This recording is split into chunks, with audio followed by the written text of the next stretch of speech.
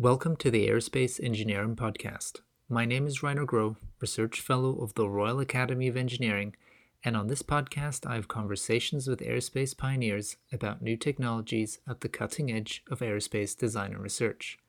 Special thanks go to my supporters on Patreon, who make this podcast possible. If you enjoy the Aerospace Engineering Podcast and would like to support it, then head over to patreon.com/aerospace. There are multiple levels of support, but pledging even $1 an episode is highly appreciated. Thanks for your support. We choose to go to the moon in this decade and do the other things, not because they are easy, but because they are hard. 3, 2, 1, 0. All engine running. Liftoff. We have a liftoff. 32 minutes past the hour. Liftoff on Apollo 11. Houston, Tranquility Base here. The Eagle has landed. Mark Osman is the co-founder and CEO of Airflow, a California-based startup that is building an electric short-haul cargo aircraft. Mark holds a commercial pilot license and, among other endeavors, was previously the chief strategist for Airbus's all-electric tilt-wing vehicle demonstrator, known as Vahana. Alongside 4 other former Vahana team members, Mark and the team at Airflow are building an aerial logistics network to move short-haul cargo quickly and cost-effectively by utilizing unused airspace around cities. Key to Airflow's vision is eSTOL, or Electric Short Takeoff and Landing. Airflow's eSTOL aircraft require only a few hundred feet for takeoff and landing, about the length of a football field, which means that runways can be built almost anywhere, even under existing regulations. What is more, even larger rooftops that can fit more than 3 conventional helipads could feasibly be used as a runway. Given the aerodynamic efficiency advantages of fixed-wing aircraft over rotary vertical takeoff and landing, or VTOL aircraft, Airflow have come up with an interesting alternative concept to many other companies in the growing urban mobility sector. So in this episode of the Aerospace Engineering Podcast, Mark and I talk about Airflow's vision of building the urban logistics network of the future, some of the misconceptions of eSTOL and eVTOL, the advantages of electric powertrains beyond reducing emissions, the technology Airflow is developing and challenges that need to be overcome, and striking a balance between financial and engineering incentives.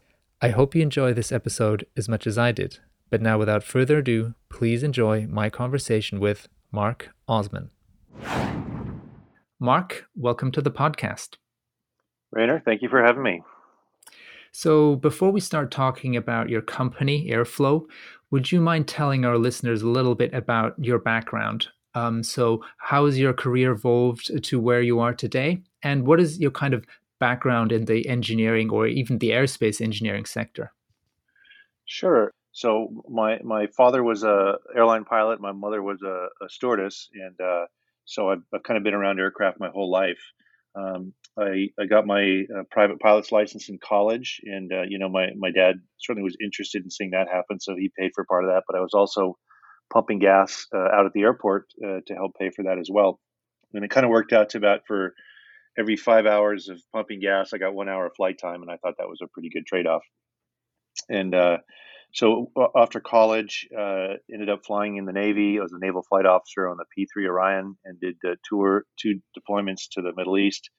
And then after that, went to grad school for an MBA, so more of a focus on the business side of things. And then after that, worked in tech. And I always wanted to work in aviation, but I didn't think it was very exciting. It's very regulated and not a lot of new entrants and kind of just very incremental improvements on the same thing. So I wasn't too attracted to that. But an opportunity came along to work at Eclipse Aviation. And that was started by a former early Microsoft employee, and he was also a pilot. And that was really an exciting opportunity, I thought, because the idea was to build the world's first very light jet and change the economics of current air travel. And so I ended up working at Eclipse for 4 years. And that was kind of a swing for the fences, really exciting, a lot of great people there. But it was clear that was just, not going to get over the fence. And so I ended up starting a company called Vertical Power, and we made avionics for small aircraft, specifically a digital power distribution system. And ran that for 7 years and sold that at the end of 2013 and stayed with them just for a little bit. But then ended up moving out to the Bay Area here, Silicon Valley, and really wanted to stay in aviation if I could. And so that kind of manifested itself in the form of working with several different drone companies and doing some interesting consulting work for companies working on autonomy and working on VTOL aircraft. And then most recently ended up on the Airbus Vahana program, where Airbus had set up a Silicon Valley outpost to explore new technologies. And we had built a full-scale electric vertical takeoff and landing aircraft that was a technology demonstrator. And there I was the chief strategist. And so I was focused around understanding things like operating costs and risk mitigation, and understanding how we got from a technology demonstrator to a production aircraft and what all the roadblocks were along the way. And so we actually, built and flew this. We flew about 140 flights and learned a lot on the engineering side and learned a lot on the regulatory side. I spent a lot of time looking into autonomy and the issues around autonomy and timeframes and how it's being handled and the different approaches. And met some really great people on that team as well. And as a result of kind of our combined experience at Vahana, we thought that we really believed in electric propulsion. We believed in urban air mobility. We believed that electric propulsion could, in fact, create some incredible new opportunities and expand the benefits of aviation. And so we wanted to pursue that, but we thought that VTOL was just a way too expensive and complex approach. And that's how we settled on short takeoff and landing. And the real exciting opportunity there is that we're developing aircraft with capabilities that just don't exist today and that you can't do with piston or turbine aircraft. And so that's the basis of Airflow. And here we are today. Great. So, I mean, that's a very varied, background in the aerospace industry, both, from the pilot's perspective, but also now, as you just laid out, from the design perspective and even the regulatory side. So it's great to hear that all of this is now flowing into your new project at Airflow. So could you perhaps just provide some context, about your company, about Airflow? So, how did the company start, and what is it specifically? What is the problem that you've set out to solve? Yeah, well, the Airflow is the third company I've started. The first one was a telecommunications software company that started right after the dot-com bust happened. And the second was Vertical Power, which I talked to you earlier about, which was actually in aviation. And what I've learned along the way is that you want to identify a problem that you're solving and then figure out a solution to solve that problem. And so in this case, we knew that electric aircraft could carry passengers or cargo. Within cargo, which market specifically. Within passengers, what would be the mission that we would do? And so we came up with a hypothesis that basically said we can move cargo between warehouses because the logistics market today is changing rapidly to support same-day e-commerce, and kind of moving from this national centralized hub model to a regional distribution model. And so we created a hypothesis and then went out and actually talked to a lot of the large logistics companies and companies who are doing e-commerce and retailers who are moving into e-commerce and had some initial conversations with them to sort of understand how they view the world. And as you can imagine, some were more interested in talking to us than others. But the ones that were interested in talking to us provided some valuable feedback, and that in turn drove a set of requirements around, the range of the aircraft, the turnaround time, thinking about the operating environment that they want to be in, the size of the cargo bay, piloted versus autonomous. And so, as it shows on our website, the type of air, what fell out of those conversations was a way to move cargo throughout the day and throughout the night within a local regional area, and not wanting to have to build out charging infrastructure and wanting rapid turnaround times. Operating costs are a very important part of that. And as we modeled it out, we realized that the operating costs of a short takeoff and landing aircraft were significantly lower than those of a vertical takeoff and landing aircraft. And we have on our webpage at airflow.aero, there's a blog post that describes this as a new aircraft for urban air mobility. And in there, we kind of make the case and describe what the cost drivers are and why a STOL aircraft is a great aircraft for this urban air mobility market. So we thought that carrying cargo was very relevant, and we thought that the economics of a STOL were very relevant. And when you actually drill down and look at it, there's a lot of places you can take off and land a short takeoff and landing aircraft. And just for example, an aircraft typically a 2,000 foot runway is a pretty short runway. Our aircraft can take off and land in 150 feet on a 300 foot runway. So that's pretty significant savings. If you look at what a VTOL needs about a 50 foot pad with some safety area, so about 100 feet. So basically for 3 helipads next to each other, you can land a STOL, but you can save 70% on operating costs. So that seems like a pretty reasonable trade-off to make. And when you look at distribution centers, you can easily put a 300 foot runway on top of or next to a distribution center. So it all kind of came together really nicely in that regard. And we thought we had a pretty compelling value proposition to move forward. Okay, great. So if I just kind of try to summarize that, so basically you're saying that basically for e-commerce and in general, this kind of urban logistics revolution, where we're basically building new logistics networks for the future, one key enabling factor there could be this short takeoff and landing capability, which is different than the eVTOL, so the vertical takeoff and landing, because you still do require a runway to build some horizontal speed to take off. But that basically is a key enabler to build this logistics network. So could you just elaborate a little bit more on this, maybe on this blog post that you were talking about this misconception that only the eVTOL will enable kind of urban air mobility, and that in fact, with some of the capabilities that you're developing, that eSTOL or short takeoff landing, it would also be a key enabler. Yeah, I don't know why it's kind of, but the market has just kind of taken off this way, where VTOLs have sort of been associated with urban air mobility, and I think maybe because Uber popularized that concept, and they've really been driving a lot of the thinking around this and the publicity around this, and so I think it's really great that they've brought a lot of attention to this market. But at the same time, I think as an industry, we we need to consider all the options that are available. And certainly, just like in today's aviation environment, there are situations where you have to use a helicopter.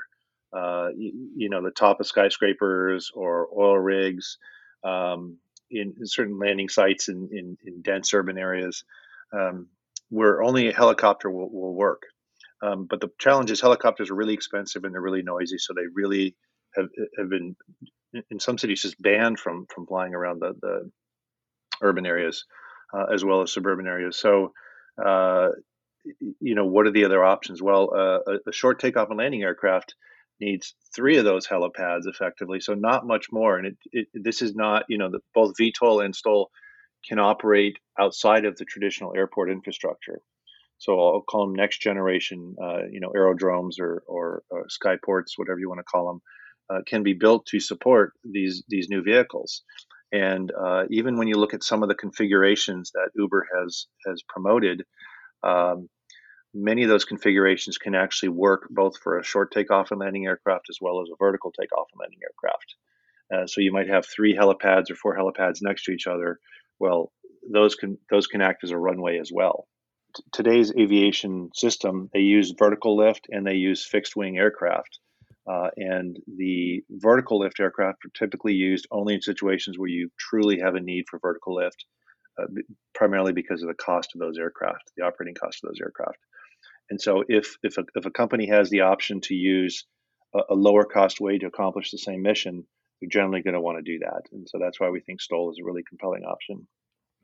Yeah, absolutely. I mean, there is definitely a reason why we have fixed wing aircraft, and that's just because, the lift to drag characteristics that you can get out are way superior to, basically either an eVTOL aircraft or a helicopter, where you have significantly more drag and the system is not as efficient as a fixed wing aircraft. So yeah, absolutely. Ideally, you want to be able to use a fixed wing aircraft. And it sounds like this concept of stall, of the short takeoff, minimizing the runway is like the ideal step in the right direction. I am curious just to find out a little bit more about some of the key specifications and the capabilities of the aircraft that you're currently developing. So one of the questions that I'm asking myself is that, of course, electric aircraft have all of these environmental advantages in that they're emission free during operation, but what are some of the other kind of benefits that you get from having an electric powertrain?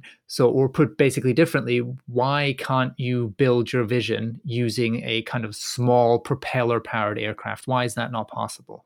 Right, and that was one of the first questions we asked ourselves. Could we do this with an existing aircraft, like everything from a Husky to a Piper Cub to a Cessna 185, or even a Beaver, which is a bigger aircraft. Why can't you do it with that? And the real there's several ways to actually kind of think about this. From a pure kind of electric propulsion perspective, the real benefit of electric propulsion is that you can separate the power generation from the propulsion component of it. And in a piston or a turbine engine, those have to be linked together. Whereas you can have a battery separate from the motor. And electric propulsion, that means you can put the battery in the wings or in the fuselage, and then you can put the motors on the wings. And in the case of a short takeoff and landing aircraft, you can put a whole bunch of, when I say a whole bunch, anywhere from 8 to 16 motors along the leading edge of the wings, maybe on the tail too, if the design warrants that. And so you can blow air over the wings. And it's called a blown wing configuration. And this has been explored for 50 years. NASA and others have explored blown wing technology. And it might work well on very large aircraft with turbine engines. The C-17 is effectively a kind of a blown wing stall aircraft. It actually blows air into the flaps, and then the flaps blow the air down to give it more lift. So it's not really a blown wing, but it really ducts the air in a way that gives you more lift at slower speeds. And when you get down to smaller aircraft, turbine engines and piston engines don't scale down very well. So they're very, very inefficient, and they're very noisy at smaller sizes. And so if we put a whole bunch of small engines on the wings, they would be heavy, and it's just a maintenance nightmare. They'd be very noisy. And it wouldn't be practical to do that, and that's why no one's done that so far. But electric motors, in fact, scale very linearly, in terms of weight versus power, and so that we can put a bunch of smaller motors on the wings and get this blown wing effect. So what it does is it blows more air over the wing at slower speeds, giving us more lift and more control at slower air speeds, enabling this. And then we combine that with a precision landing control system that we're building, and that allows us to fly the aircraft very safely and repeatably during these approach to landing part of the flight, where that's typically a very dangerous part of the flight because you're very close to stall. You're at the edge of the flight envelope.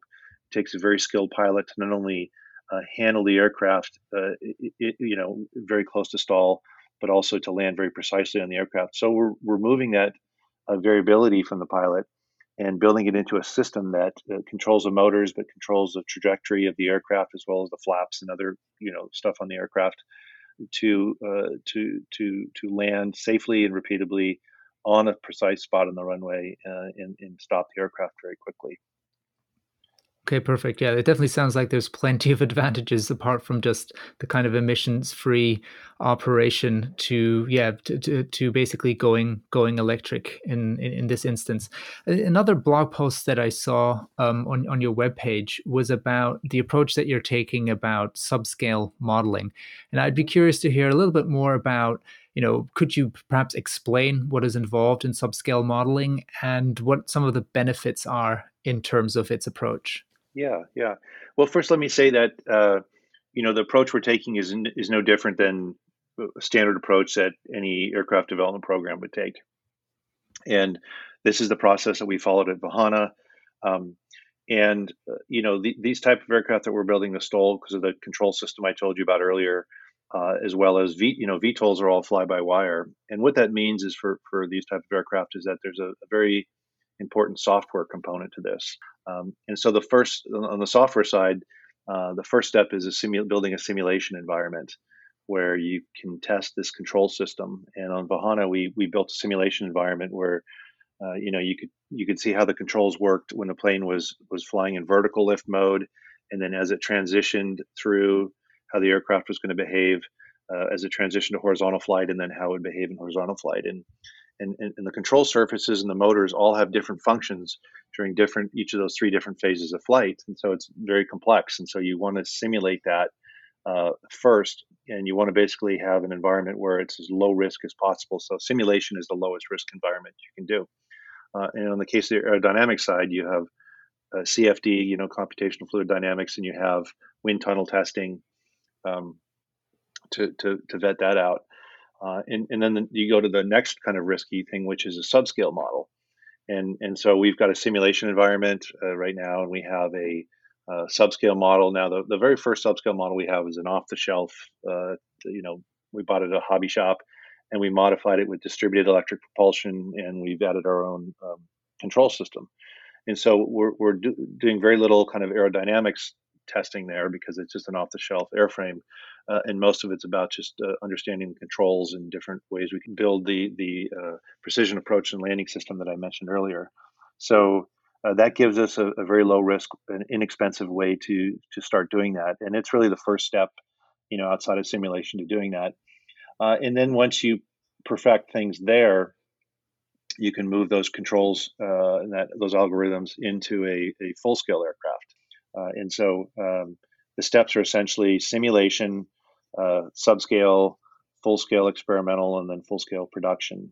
So I'm wondering, what are some of the kind of, maybe specifically in your case related to STOL or eSTOL, what are some of the specific kind of design drivers that you really need to get right? Or perhaps, what are some of the key challenges that you need to address to make the aircraft you're developing a reality? Is it mainly just, that it's an entirely new aircraft and you don't know where to put the batteries yet, or you don't have the battery power and you have to kind of like make the aircraft as light as possible? Just kind of throwing some ideas out there. What are some of the key things that you need to tackle to make this aircraft a reality? Well, I think the most important thing is the aircraft has to meet the requirements that we've defined for it. There's tons of examples of aircraft that were developed that was kind of somebody's science project and was really interesting, but didn't really fit a need in the market, or they made a decision to use a certain engine that made the aircraft way too expensive, not competitive with other aircraft out there. So it's really important that we build an aircraft that meets the key requirements that we've defined. Some of those are on our website, but others we're kind of holding close to the vest for now. But in terms of like technical risk, one of the advantages of a STOL aircraft is that it's very conventional aircraft. It's fixed wing. It's going to be mechanical flight controls. We're doing everything we can to just add only that little bit of new magic to it to give it these new capabilities. And that new magic is the propulsion system, the electric propulsion system, and the control system that I mentioned earlier. Otherwise, outside of that, everything is very, very conventional. Whereas on a VTOL, every bit of the aircraft is new magic, and that adds a ton of cost and complexity, particularly in certification and designing the aircraft to meet the appropriate standards for certification. I would say the highest risk item is really the batteries and the propulsion system. Based on, we really wanted to build a pure battery electric aircraft, but in talking with the companies that we've talked to, we're not going to get the range that we need. And when you look at where these warehouses are and stuff, they're typically, a couple 100 miles, 100 to 200 miles apart or out, and so if we did pure battery electric, we might get 50-mile range. And then there's also some pretty onerous reserves these days, 45 minutes to 30-minute reserves. In addition to your destination, you have to fly be able to fly to an alternate. And those reserves are really hard to meet with a pure battery electric aircraft. And they're trying to get waivers for it and all that. But at the end of the day, that means a change to the regulations or some additional hurdles that you have to get over to bring the aircraft to market. So our first aircraft will be hybrid electric, which will give us quick turnaround times as well as longer range that's needed. So I guess to answer your question directly, the propulsion system and the batteries and that whole hybrid electric system really hasn't been done before on aircraft, uh, and um, and so that's probably the area where we're spending a lot of effort to really find. And there's lots of motors out there today that we can buy, but it's not clear which ones are appropriate for certification and for production. And so if it's so, I'm just kind of like as a follow up question about the hybrid part. Does that mean that basically a fuel cell will then be driving or powering the same electric motors, or is it a combination of a typical kind of jet powered aircraft and an electric aircraft? Well, there's different ways you can do a hybrid. The most likely configuration is that where you have a internal combustion engine of some sort. It could be a small turbine like an APU. It could be a piston.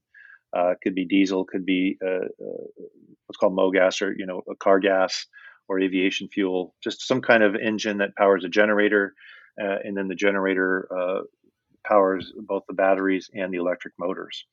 And what's nice about that is that the generator recharges the batteries when they use, and then the batteries give you some additional surge power, energy for surge during takeoff, for example. So you can size the gasoline engine for cruise as opposed to having to size it for takeoff. Uh, and uh, and so those kind of four elements, the engine, the generator, the batteries, and the motors, all have to work together to make that happen. Okay, perfect. So you previously mentioned one of kind of the technologies that you're working on, this kind of distributed electric propulsion system, Hmm. or basically a key capability of going electric is that you can have all of these smaller propellers distributed over the wing, and that gives you some aerodynamic and efficiency benefits. But another technology that I spotted on your webpage was something called the virtual tailhook. Now, it sounds quite fancy, so could you maybe explain what the virtual tail hook is? Yeah, so the virtual tail hook is kind of a nod to my Navy days. Even though I didn't fly a carrier aircraft, I still think that whole thing is pretty cool. So carrier aircraft put down a tail hook in order to land in very short distances. When they land, the tail hook grabs a wire on the runway, and it stops the aircraft in very short distances. And so, while our aircraft won't have a tail hook and we're not going to require any cables be installed on the runway, we're going to kind of virtually do the same thing, which is it's kind of that control system I told you about earlier. So the virtual tail hook is kind of this broad reference to the ability to do a very safe and repeatable and precise landing, and then stop the aircraft very quickly. And then the other side of that is to be able to take off and climb out in very short distances and climb out at a steep angle and do all that very safely as well. Okay, perfect. So you mentioned previously that you had some background in autonomy. And of course, you currently have probably plenty of other technical problems to solve in your development process. But maybe in the future, how do you see autonomy fitting into the future of airflow? Yeah, yeah, and well, I'll tell you, building an aircraft by itself is a huge endeavor, and adding in our own autonomy system on top of that's you know crazy, ridiculous effort. So we don't really want to take that on. Certainly, I spent a lot of time on the Bahana program looking at autonomy and understanding the issues around autonomy. And I would say we all, everybody in the industry wants to build an autonomous aircraft. There's very compelling safety reasons around that. There's compelling reasons of getting the pilot and that weight out of the aircraft. Um, but the regulations that we have in place worldwide have been in place for many, many decades, and are firmly ingrained in the idea that there's a pilot in the cockpit. And so it's very, very risky for us to build a business around the idea that these regulations are going to change in our favor in the time frame that we want them to. And so it's very, very uncertain when that's going to happen. And the regulators don't have any incentive to sort of rush this in the market, and to have these autonomous aircraft flying around, without all the right safety considerations thought through and put in place. And it's everything from not only flying the aircraft itself, but how the aircraft would handle emergencies, standards around sense and avoid, standards around air traffic control communication, standards around cybersecurity, standards around operating in a GPS denied environment. We're basically taking the Tesla model, which is Tesla wants to build a fully self-driving vehicle. But first, they're putting a person in there as a driver. They're collecting tons of data. They're building a business, building a company, and then when it all comes together, it will all come together. In the meantime, they'll be collecting tons of data and have built a really incredible business, and will be in a leadership position really to do that. So we take the same view, which is let's get the aircraft out there. Let's get this new electric aircraft technology in service, learn from that, collect a ton of data along the way, and then use that to inform the autonomous technology. And it's already happening now. While we're doing that, there'll be other companies evolving autonomous technology, and most likely it will evolve as a kind of a safety backup for existing pilots, because there's very few places around the world where you can actually fly a plane autonomously. And certainly, urban areas carrying people, that's going to be a long ways out before that happens with autonomous aircraft.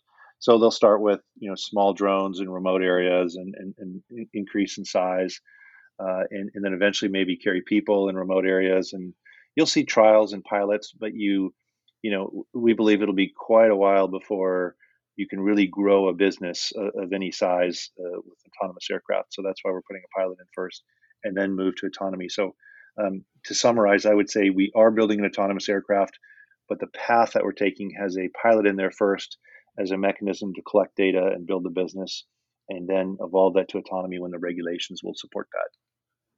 Yeah, I think that's basically a very wise approach. And I think it's an excellent example, actually, how something might be possible on the engineering side, but that does not necessarily mean that people will actually go out and do it, because maybe the business case isn't there or the regulations aren't there. So you have to really look at the project from a very holistic viewpoint to be able to decide what to pursue and what not to pursue, or maybe what to look at a later date. You bring up a really good point, Rainer, and we've had to make a conscious decision to actually pull back on a lot of technology that we could include in the aircraft, but have chosen not to. Sense and avoid technology, some autonomous brains in there, fly-by-wire. We feel very strongly would actually negatively impact the aircraft's ability to be successful in the market, because those technologies add risk and cost, and effectively delays to the program, and they don't add a lot of value right now, because of the regulatory environment, or whatever, primarily the regulatory environment. And so when you take this kind of Silicon Valley mindset, which is let's kind of find this really disruptive technology and use it in this market, it doesn't really apply to aviation. I think there's going to be some disappointed investors who have taken that thought process that works really well for enterprise software, or works well for some kind of marketplace, but it doesn't really apply to aviation, because safety is such a critical part of aviation that revolutionary leaps in technology are rarely embraced or rarely successful. Sometimes that it's an interesting conversation with investors who wonder why that we don't have the latest technology on there, and because it will actually hurt us, not help us. Yeah, the world of bits is definitely quite different from the world of atoms. I just wanted to know, so what is the current state of the project? So where are you in terms of the development of the aircraft, and what is on your roadmap for the near-term future? Yeah, I wish I don't mean to be cagey, but I can talk about sort of what we have publicly on our website, and that is Absolutely. the subscale model, and the next logical step is full scale aircraft, but I can't really talk too much about that at this point. So we're at the very beginning of a long journey, and a very exciting journey, and so simulation and subscale is the very beginning of that. And the subscale will mature, and then there'll be some full scale stuff that will mature, so I think you'll see some exciting stuff come out here in the future, but that's about all I can say for now. Yeah, that's absolutely fine. So in terms of all of the exciting stuff that's going to be coming out in the future, so how can and where can listeners stay up to date with all of your developments? Yeah, so our website is a good place to do that. We also post probably the most updates are on Twitter. We just put a lot of random stuff up on Twitter. So I think it's Airflow Aero is our Twitter name. And then we also post sort of more major announcements and stuff on LinkedIn on a fairly regular basis. Okay, perfect. Well, thanks for coming on the podcast today, Mark. It was really a pleasure speaking to you, and I personally learned a lot. Is there anything before we close that you want to mention? No, I think we covered it all, and appreciate you having us on your show. Great. Thanks a lot for coming on the podcast. All right. Thanks, Rainer.